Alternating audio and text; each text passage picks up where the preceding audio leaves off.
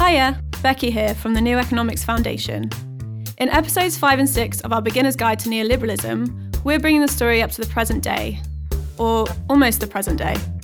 You see, Kirsty and James recorded these back in August 2015, which feels like a million years ago. We still think they're worth listening to, but it's worth keeping in mind that a lot has changed since then. The good news is, James and Kirsty will be back for a brand new update episode in a couple of weeks. They'll be telling the story of the backlash against neoliberalism over the past few years and bringing us bang up to date on the alternatives. But for now, on with the show. Well, as I said, this is more of the same. This is the same with Nobson, having won a slender majority.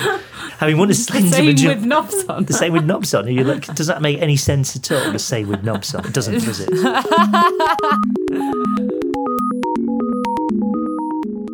Hello, my name is Kirsty Stiles, and this is episode 5 of our mini-series, A Beginner's Guide to Neoliberalism.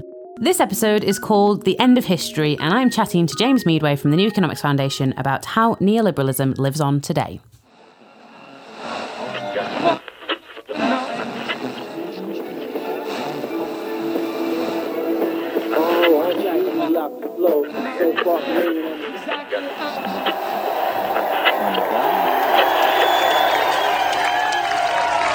A new dawn has broken, has it not? And it is wonderful.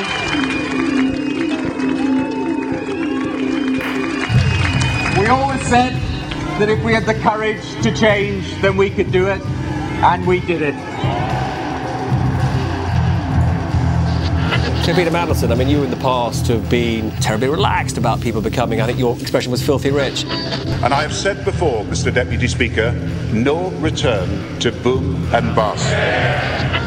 David Cameron has used the starkest language yet to describe how dealing with the record deficit would change our whole way of life. The decisions we make will affect every single person in this country. And the effects of those decisions will stay with us for years. Our long-term economic plan, our long-term economic plan, long-term plan, our long-term economic plan, our long-term economic plan.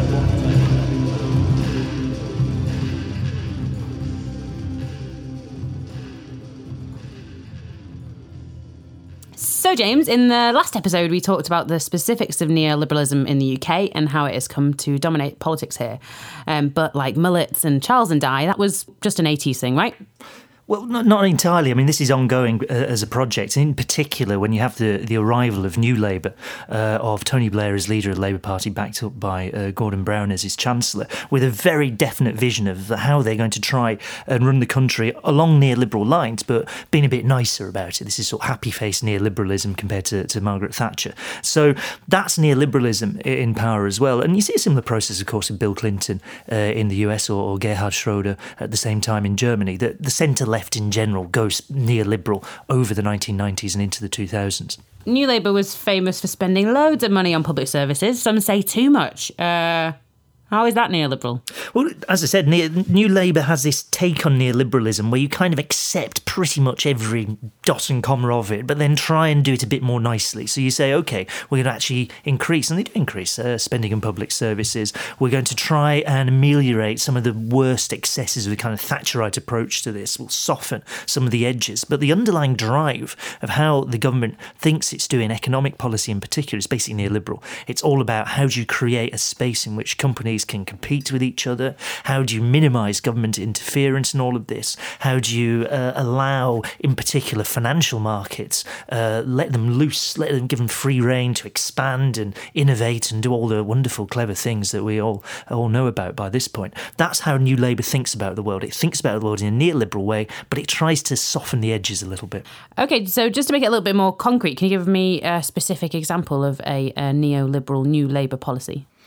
Well, it's one of the very, very first things they did on arrival in office in May 1997. It was Gordon Brown's first announcement as the Chancellor, as he was back then, was to make the Bank of England independent, so to free it from government control, to remove it really from any democratic oversight and hand over control of the Bank of England to the Monetary Policy Committee, this group of would-be experts who set interest rate policy. Now, this is very, very neoliberal, because what you're doing is saying that technical expertise trumps democratic control, and that's a very definitely neoliberal claim about the world. You want democracy squeezed out of the way, and you do this in the belief that you'll get better economic outcomes as a result. And Brown consistently, as Chancellor, hailed this as one of his best and most innovative, brightest ideas that he had. OK, James, but then we reach 2008 and obviously financial capital hits a bit of a wall, a considerable wall.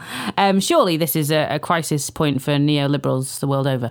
Yeah, it is. And for a while it looks like, and lots of people get very excited, that this is a crisis of capitalism right at the dead centre of the system. Financial markets collapse, financial institutions collapse, the world economy shrinks. I mean, everything looks pretty disastrous. And the response you get immediately from governments, more or less immediately, there was some delay and panic and running around, rather like headless chickens for a brief period at the end of 2008. The response you get from governments is kind of not really neoliberal, or at least it doesn't look so neoliberal, in that they intervene hugely to try and support financial markets and support these financial institutions that are failing. In extraordinary time, with financial markets ceasing to work, the government cannot just leave people on their own to be buffeted about. British banks are being strengthened today through the injection of nearly £50 billion of new capital. These are the bailouts. These are incredibly expensive. I mean, the cost for Britain on the International Monetary Fund estimate is we spent about £1.2 trillion bailing out the banks. That's direct and indirect costs. This is the total amount of support offered. So this is a huge government intervention. Banks are nationalised and part nationalised.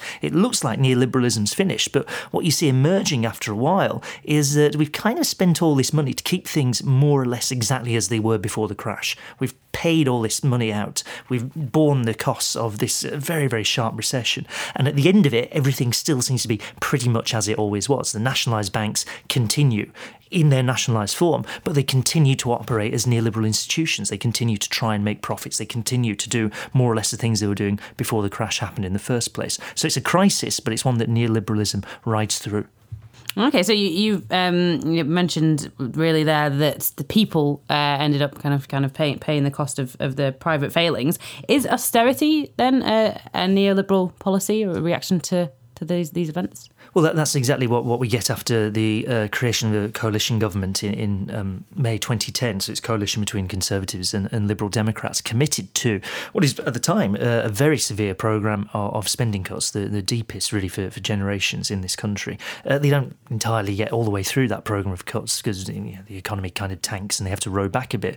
But they've definitely committed to shrinking the amount of government spending that's taking place on the pretext that the deficit is too big, the amount of money the government is spending relative to taxes, the gap between those two things is too big, the national debt is too high, so they have to shrink spending. That's the rhetoric around it. I don't know whether Gordon Brown and David Cameron would take up this invitation, is that regardless of the outcome of the general election, that we get the Chancellor and the Shadow Chancellors together, the Governor of the Bank of England, the head of the Financial Services Authority, to come clean with you about how big this structural deficit is. It's estimated to be somewhere around £70 billion, and straight with you, finally, about how long it is going to take to David fill Cameron. that. There's no doubt the country is going to have to come together to deal with this really big problem of the deficit. I mean, for every £4 that we spend... What it appears to be clouding over, or at least covering up for, and this becomes very apparent after the election, the general election this year, is basically a long-term programme of shrinking the size of the state in general. So it's very, very neoliberal, and really there's a programme behind it to put neoliberalism back on course after you've got through 2008 and get us even further down the line that Thatcher laid out for this society all those years ago. That's what we've got now with this government, is a continuation of what Thatcher was trying to achieve. OK, so are there other neoliberal policies that the coalition pursued? Well, there's quite a few. I mean, the one that leaps out for the coalition government, 2010, is, of course, what happens to higher education, where you have this effort made to effectively entirely privatise higher education funding, or almost entirely privatise it. You whack up the fees that universities are allowed to charge. You cut massively back on spending. You create a market for higher education in a way that didn't really quite exist before. And you can see some of the consequences of this. Of course, one of them is the ballooning of student debt, which is going to be very, very costly for all of us running into the future.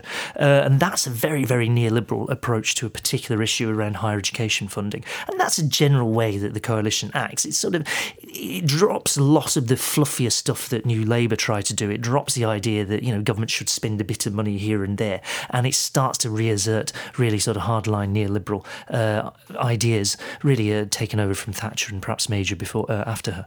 Yes, taking those tough decisions that they can't stop reminding us about. And so what about the Conservative government now?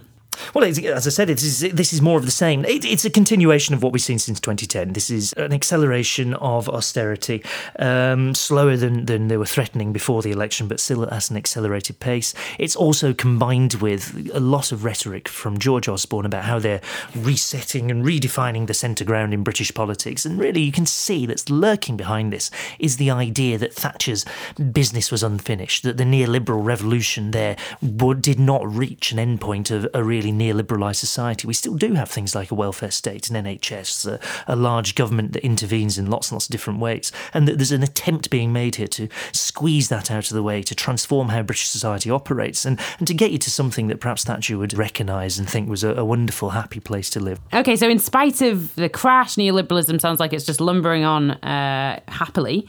In terms of economic ideas, James, is this it?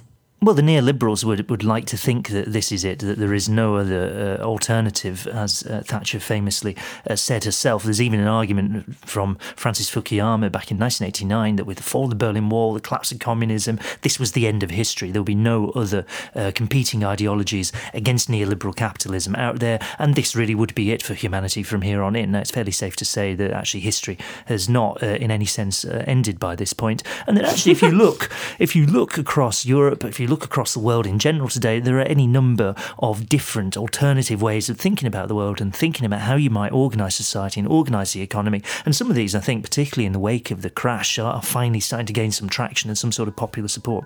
OK, so a little bit of a spoiler alert, James, because that is exactly what we are going to be talking about in the next issue of the podcast. So come armed with some very exciting ideas for our fans. Thanks a lot, James. Thank you.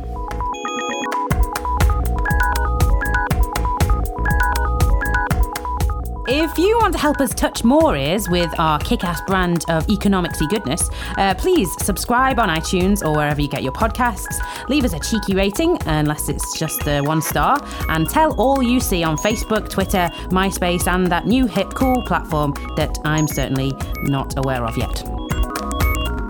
We'll be back at the same time next week.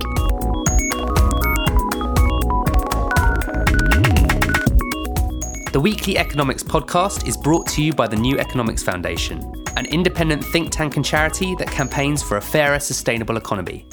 Find out more and get involved at neweconomics.org.